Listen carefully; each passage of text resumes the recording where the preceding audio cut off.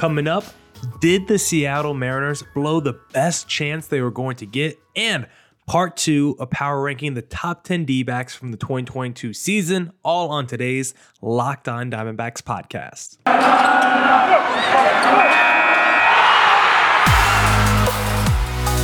You are Locked On Diamondbacks, your daily Arizona Diamondbacks podcast, part of the Locked On Podcast Network, your team every day.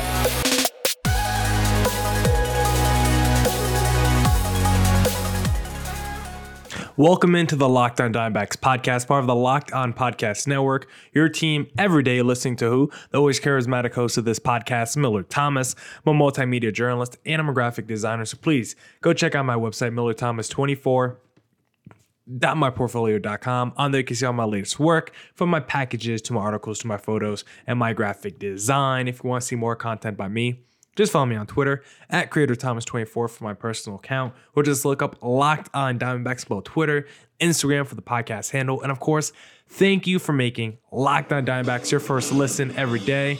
Would not be able to do this podcast without you, my loyal listeners. I hope you guys didn't hear that. Baseball Reference now wants to autoplay videos, which just absolutely kills me. So just want to say thank you for making Locked On Diamondbacks your first listen every day. Would not be able to do this podcast without you, my loyal listeners, sharing, subscribing, reviewing, doing all that so I could do this podcast for you. Thank you. It's free and available on all platforms, so please continue to tell your friends. Hopefully that doesn't happen anymore. I don't know why Baseball Reference all of a sudden decided to start doing these autoplay videos with sound. Like, I love to have Baseball Reference open while I'm working, doing the podcast, being able to look up quick stats, and now they're trying to ruin my podcast by having all these random videos play. Please stop it. I hate it on Baseball Reference. I hate it on ESPN. I hate it on any streaming service I watch. If I don't ask for the video to be played, stop playing it. That's my quick rant on that. But for today's podcast, we're doing part 2, power ranking the top 10 D-backs from the 2022 season. We're doing D-backs 5 through 8 today. But before we get to the power ranking, I first want to talk a little bit about the postseason, because I want to talk about those first 2 series, the first 2 games that we saw in yesterday. By the time you guys are listening to this, I'm recording this before the Yankees and the Dodgers game. So I want to talk about the Mariners and Phillies games just a little bit, because that's some quick thoughts. And I first want to start with the Seattle Mariners, because they absolutely blew this game to the Houston Astros. And it's crazy because the Mariners this postseason have done a really good job of jumping out to early leads. If you remember game 1 against the Toronto Blue Jays, they jumped Alek Manoah 3-0 in that first inning. You look at what they did to Justin Verlander, 4 runs in the first 2 innings, and Verlander had one of his worst postseason starts in his major league career, arguably the worst postseason start he's ever had, because it was tied for the most runs he's ever allowed in a start with 6 earned runs, but only 4 innings pitched. The last time he allowed 6 earned runs, he went 5 innings, only 4 innings pitched against the Seattle Mariners. 10 hits allowed. It was not Verlander at all who was pitching out there. I don't know who that was on the mound, because we saw Verlander this past regular season look like the Cy Young Award winner. I think he's going to win the Cy Young Award, but he did not show up in game 1 against the Seattle Mariners, and the Mariners were able to jump on him early, and the Mariners pitcher, Logan Gilbert, had a solid start. It wasn't elite, but 3 earned runs over 5.1 innings pitched. Like, that's more than enough to give you the victory when your team does what they did against Justin Verlander. And it looked like the Mariners were going to be able to walk their way to a victory, because they were up 7-3 after 7 innings. And the Mariners don't have like a terrible bullpen. Like, they had a pretty good bullpen throughout the season. Their closing situation has been pretty solidified throughout the year, with Patrick Sewald going for them in the back end of the bullpen. And Sewald, I don't put the blame on him today, even though he was charged with 2 earned runs, because he left the game when it was 1st and 2nd. But I do not put today's blame on Sewald, because if you're just looking at the box score, you probably would blame him. You have to blame the manager, Scott Servais, and you have to blame Robbie Ray, because for any manager to think in a big high leverage moment, 2 on, 9th inning, which pitcher do I want there on the mound? Do I want my closer who did it all freaking season long for me, who was a stud for me basically from start to finish, who was the man closing games in a season where I broke the longest playoff drought in, his name is Paul Sewald, not Patrick. When I broke the longest playoff drought in sports history, like Sewald this year, he had a 2.67 ERA in 64 innings pitched in a .76 whip. I'll repeat, a .76 whip, 10.1 strikeouts per nine. This guy Sewald was phenomenal this year, but in the ninth inning, Scott Servais said, let me go with that lefty versus lefty matchup. He said he talked about it pregame with Robbie Ray. It was something that they discussed all week as a possibility, just a little bullet to throw Robbie Ray out there, a former Cy Young Award winner, just to mix it up and try to secure that victory. I don't know why Scott Servais would think Robbie Ray is the answer in a high leverage moment like that. I could have told you as a D-backs fan, don't trust Robbie Ray in big moments. It's the reason why I thought the Mariners were going to lose to the Blue Jays, because they had Robbie Ray going in game 2. And guess what? He wasn't that good in game 2.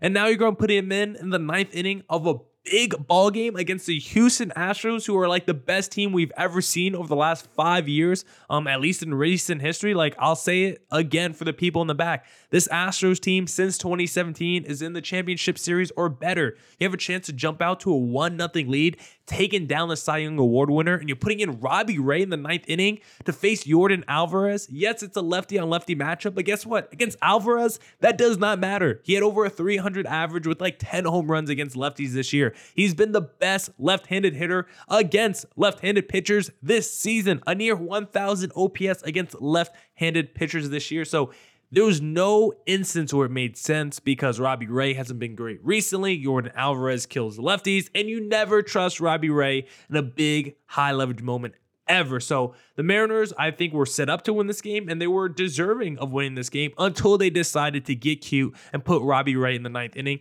Let Sewald finish it. Yes, there was 2 on, but there were also 2 outs. This man was able to get the job done all freaking season long, and at the last moment, you're like, hey, let me not trust this guy. That makes no sense to me if you're Scott Servais. So Mariners, I wanted you to be the team of destiny.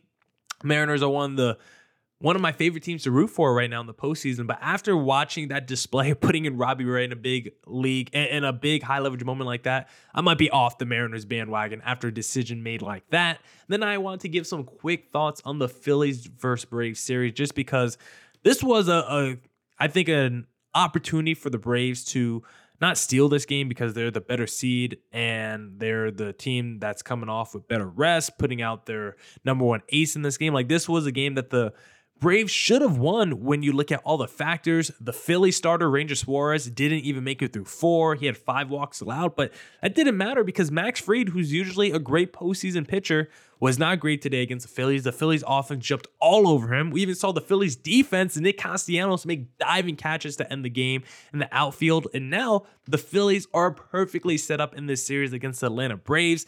Zach Wheeler and Aaron Nola going tomorrow in game 2 and game 3, most likely. It's scary if you're an Atlanta Braves fan. You still feel confident. You still feel good about your team. It's only game 1, but with the way it's already shaking out, it's setting up to be a really good setup for the Phillies after stealing game 1 and then having your 2 best pitchers go in game 2 and game 3. Like, this is the downside if you're the number 1 seed. Like, if you lose that game 1, now all of a sudden you have to face usually the number 1 starter, number 2 starter on the other team in game 2 and game 3. Meanwhile, your best pitcher probably won't be going for the rest of the series. So Phillies are in great position to potentially steal this series against the Atlanta Braves. But I'm still not writing off the Braves no matter what. They're still looking solid. But I just know right now in the postseason, when I look at all the teams left, especially the National League, specifically the National League, I just know I'm rooting for one of these 2 teams to make it out of the National League Championship Series, because I'm not rooting for the Dodgers. They're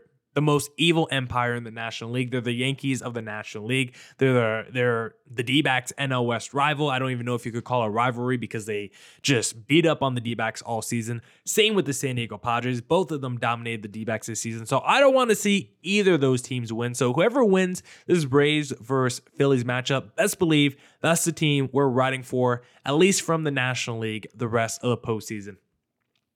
Now, let's get into part 2 of our top 10 D-backs from the 2022 season. But before we get there, Do you guys like wearing dress shirts? I typically don't because they're uncomfortable, they're tight, and they're just never my size. But that is not the case with a Rhone dress shirt because this dress shirt was due for a radical reinvention and Rhone stepped up to the challenge. Rhone's commuter shirt is the most comfortable, breathable, and flexible shirt known to man, and here's why.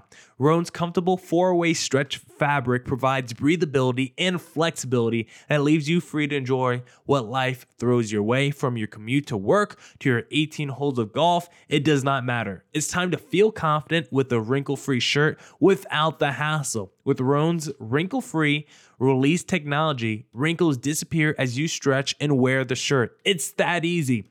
With Gold Fusion anti-odor technology, you'll be smelling fresh and clean all day long. And on top of that, Rhone is 100% machine washable, so you can ditch the dry clean altogether. The commuter shirt can get you through any workday and straight into whatever comes next. Head to Rhone.com/lockedon and use promo code LOCKEDON to save 20% off your entire order. That's 20% off your entire order when you use RHON.com/lockedon and use code LOCKEDON. It's time to find your corner office comfort.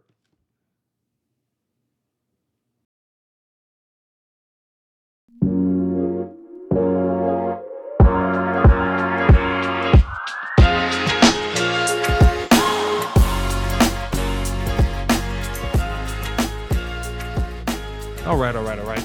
Let's get back into the podcast and let's power rank the top 10 D-backs from the season. Recap from our part 1 yesterday. Honorable mentions I had down Ketel Marte, Ryan Nelson, Kevin Ginkel.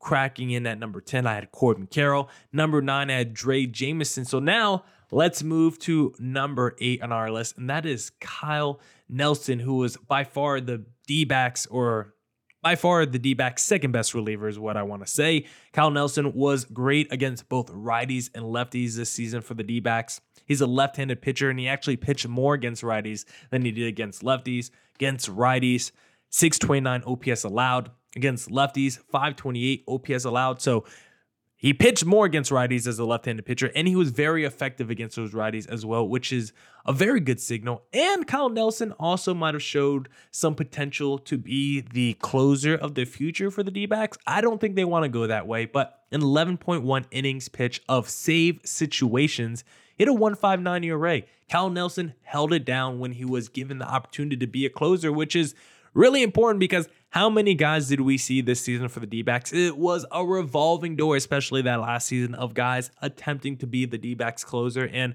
no pitcher this season for the D-backs might have been better than Kyle Nelson in the closing situation. So if the D-backs want to try him out there next season, I wouldn't be against it. I think he would be an interesting option. There are some other numbers to support why Kyle Nelson might be an interesting guy to look at when you, excuse me.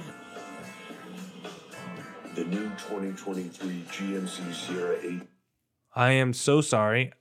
Like Baseball Reference is literally killing me right now. I'm going to murder whoever is working at Baseball Reference. I'm sorry. Don't take that as a threat. But if I see you in the streets, best believe you're catching a fade on site for changing to this stupid autoplay. Absolutely killing me right now. But like I was saying, other numbers to support while Kyle Nelson might be a pretty good closer for the D-backs. Well, he was elite with 2 outs.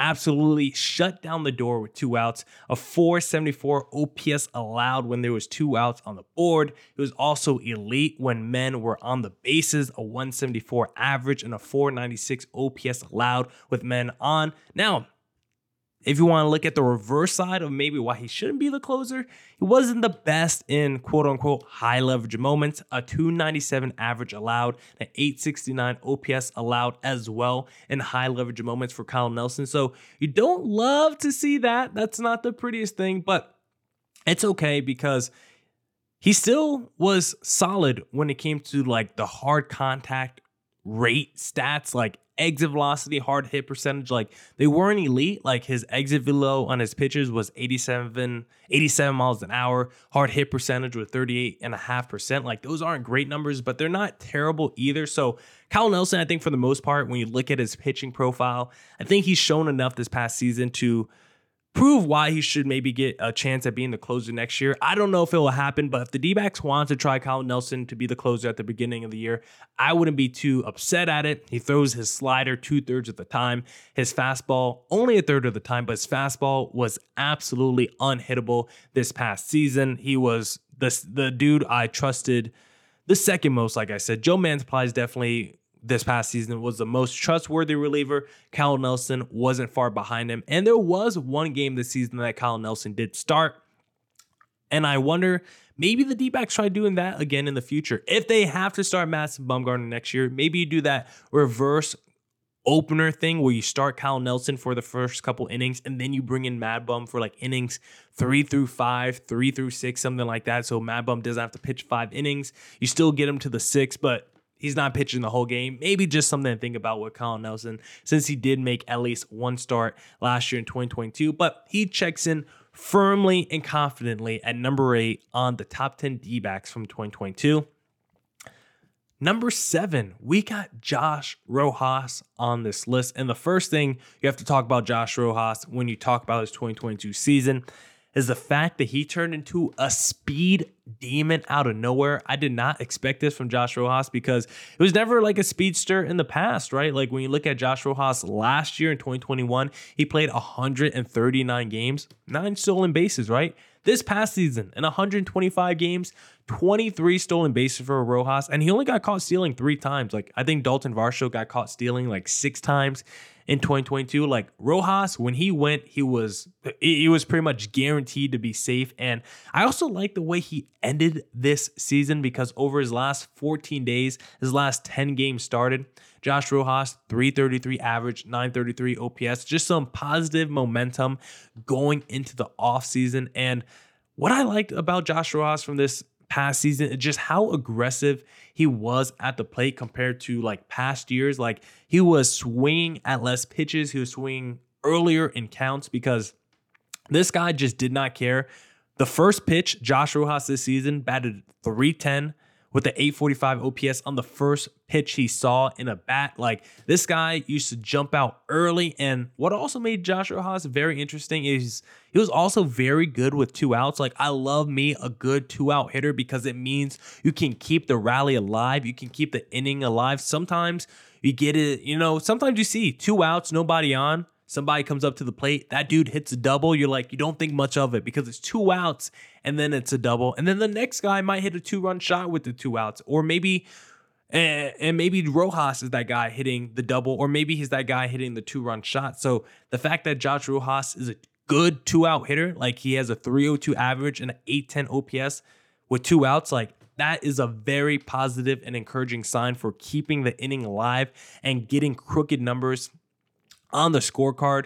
He was also very good with runners in scoring position this past season. Not elite, I would say, but very good because he had a 295 average, which is very good, and a 774 OPS with runners in scoring position. Now, his numbers were pretty elite with men on, 316 average, and 849 OPS with men on the bases, so you like to see that. He was also pretty good in high leverage moments as well. 282 average and an 806 OPS in high leverage moments. So Josh Rojas was clutch. Men on the bases, 2 outs. This guy's coming through. High leverage moments. This guy's coming through as well. So you got to love what Josh Rojas did from that standpoint. If you look at his hard contact stats, which I'm trying to pull up right now, those I could use a little bit more improvement in. 87 mile an hour exit velo. 36% hard hit percentage. Like those numbers are solid, but once again, not great. I would like to see those numbers improve. One number he did improve that I like this season, strikeout rate, 24.9% strikeout rate last season, 19.2% this year, while his walk rate stayed the same. You do love to see that. His ground ball rate also went from 49% to just 40.8%. So you love to see that as well. Like I said before, lowest pitches per plate appearance in his career this past season. He was seeing less pitches per plate appearance because this guy was so much more aggressive in his plate appearances. He was not waiting for pitches. He was going out and attacking the pitches he wanted to see. It led to his highest contact percentage in his major league career. That's also a big reason I think it's a big reason as to why he crushed the fastball in 2022 as well. So Rojas, I think, did make slight improvements at the plate despite his overall numbers, like his traditional stat line still being like not super stellar and maybe a little bit worse than last year. Like he basically put up the same stat line as last year when you look at his slash line. Last year batted 264, this year 269. Last year 752 OPS, this year 739 OPS. So his traditional stat line was pretty much the same, but I think some of the more advanced numbers like strikeout percentage and other things like that, I think showed him actually improved this year. He was a little bit better with men on, runners in scoring position. So I had a little bit more faith in Rojas with the bat in his hands than I did in years past. And now that he's turned into a speed demon as well, this guy is a real table setter for the D-backs at the top of the lineup. Now, we're going to get into number 6 and number 5 in our top 10 D-backs rankings. But before we get there, I first want to talk to you guys about Built Bar, because if you guys haven't tried the Built Bar Puffs yet, I do not know what you're doing. You're depriving yourself, because if you love chocolate and marshmallows, you need to try these things, because Puffs are protein infused, marshmallow infused protein bars, which are absolutely delicious, covered in 100% real chocolate, soft, easy to chew. And the reason why I love Built Bar is because it tricks me. I think that I'm eating a candy bar when in reality, I'm actually eating a protein bar. That's low in calorie, low in sugar, high in protein, high in fiber, great for that keto diet. They got these things called cookie dough chunk puffs, only 160 calories, and they have a whopping 15 grams of protein in them. Like I said, if you're trying to get near 20 grams of protein for around 150 calories, nothing is better than the Built Bar for you. The new 2023 GMC Sierra AT4X is equipped. Jesus Christ, baseball reference. Please stop. Nothing is better than the Built Bar. You know what? I'm just going to start over with Built Bar, because I don't want to do our sponsors dirty with a baseball reference video just sneaking in the middle. So get you a Built Bar. It's delicious, low calorie, low sugar, high protein, high fiber. Get the puffs, marshmallow infused, protein infused, covered in a 100% real chocolate, soft, easy to chew. I eat Built Bars almost every day, right before the gym, sometimes right after the gym, just depends on the time of day it is. Like I said, if you want something near 150 calories, but near 20 grams of protein as well, you have to get these. And the reason why I love them over other protein bars is because they actually taste good. Most protein bars don't taste good. Built Bars are absolutely delicious. So go to Built.com, use promo code LOCKDOWN15, and you'll get 15% off your next order. Promo code LOCKDOWN15 for 15% off at Built.com.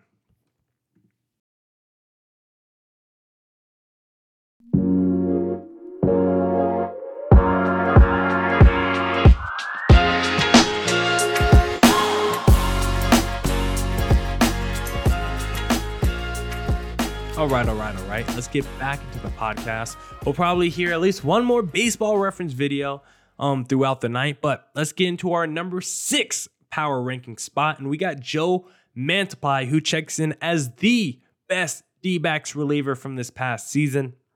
His whip, his strikeouts per 9, and his walks per 9 were greatly improved in 2022, because if you remember last season, you probably don't remember trivial stats like this off the top of your head, but his whip last year, 1.563. This year, 1.083. His walks per 9 last year, 3.9. This year, 0.9. Strikeouts per 9 last year, 8.6. Strikeouts per 9 this year, 9.2. Greatly improved in some just traditional numbers, which is always nice to see when you could just track the easy numbers, right? Good against righties and lefties. Joe Mantiply is a left-handed pitcher himself, and again, like how Nelson actually pitched more times against righties, which is actually crazy because Torey Lovullo is the king of the matchup. But he doesn't use his relievers like that, which is pretty weird. Mantiply against righties, 676 OPS allowed. Against lefties, 579 OPS allowed. Very good job, Joe Mantiply. Now, he did come back a little bit to earth in the second half of the season because he had a 2.21 ERA in the first half, led to Joe Mantiply being the lone all-star for the D-backs in 2022. But his second half ERA, 3.86, but I think that was mostly anchored by a 5.79 ERA in the month of July. He was pretty solid in the months after that. So I think the July ERA really tanked his second half ERA. So I still think he was a pretty good second half reliever. Definitely did come back to earth a little bit, but that was probably more because of workload and fatigue. Because if it wasn't Mantiply or Kyle Nelson, like again, who else are you trusting? Like the Kevin Ginkles and Taylor Wideners of the world. Like I gave Kevin Ginkel an honorable mention, but he's still not a guy I have a super ton amount of faith in. Mantiply was solid in save situations for the D-backs. He had a 3.38 ERA in save situations, so he was solid, but I don't think he's the D-backs closer. I feel more strongly about Kyle Nelson getting an opportunity than Joe Mantiply getting an opportunity to be the closer for the D-backs. I think Joe Mantiply is better set up to just be a setup eighth inning kind of a guy, because if you look at his eighth inning stats, actually, Joe Mantiply, his best ERA came in the eighth inning. 2.12 ERA in the eighth inning. 29 innings pitched as well in the eighth inning. More innings pitched in the eighth inning than any other year this year. So I think Joe Mantiply can be pretty locked into being the setup man for the D-backs next season. But some areas of concern for Joe Mantiply, he wasn't great with runners in scoring position. Shockingly, Mantiply had a 300 average allowed and an 817 OPS allowed with runners in scoring position. Also wasn't very good in high leverage moments, 356 average and a 932 OPS allowed in high leverage moments. So it does give you a little bit pause for concern whether when the D-backs turn into a good team, if Joe Mantiply is going to turn into a pumpkin as the D-backs are transcending. Will Joe Mantiply be just another bullpen arm that holds the D-backs back once the games start to matter? I think it's a legit question, but I think I still trust Mantiply. And in reality, Mantiply shouldn't be the go-to setup man. Despite how good he was this season, pretty much any other bullpen, Mantiply probably isn't the best reliever or the second best reliever. He probably should be like a seventh inning guy or another high leverage arm lefty specialist that you bring out of the bullpen, but you probably shouldn't be the go-to setup man for your team. That probably shouldn't be the case. I don't think most teams would use Mantiply that way, just that the D-backs are so starving for relievers. He has such a big role on this team. So I would like to get Mantiply in a rotation of bullpen arms where I'm like, yeah, some days he's our second or third best reliever, and other days he's our fifth or sixth best reliever. And that's okay because we have a legitimate 4 to 6 arms we trust. So we need to get to a place where we can trust more guys than just Joe Mantiply. His hard contact stats given up were solid this year. They weren't elite or anything like that, but they were pretty solid. 85.6 exit velocity allowed is very good. 37.6% hard hit percentage allowed. That's pretty solid as well. Nothing too crazy. What I do like for Joe Mantiply, his ground ball rate was all the way up this season. 44.6% ground ball rate in 2021. 54.3% ground ball rate in 2022. We absolutely love to see that, and it's not surprised because he's a go-to sinker ball pitcher. That's his go-to pitch, but his two best pitches were actually his curveball and changeup. All three pitches lead to a lot of ground balls, and Joe Mantiply was very effective at getting the ground ball this season. So, Joe Mantiply, you are the 6th best player for the D-backs this past season. Now, I wanted to get into number 5 as well. Who was the 5th best player for the D-backs this season? I want to discuss it on today's podcast, but you know what? I actually think I'm going to save it so we could do an unveiling of the top 5 D-backs from the 2022 season. That's just a nice way to round it out. Top 5, right? That just sounds better, rolls off the tongue a little bit better as well. People love round numbers, so I think a top 5 list could do great numbers on YouTube. So we're going to save number 5 for tomorrow. So you know what that means? You need to come back tomorrow for more Diamondbacks news coverage and insight. Thank you for making Locked On Diamondbacks your first listen every day. Go make your second listen of the day Locked On MLB with my pal Sully Baseball, walking baseball encyclopedia and historian. So go check out his podcast. And as always, stay safe, stay healthy. Deuces.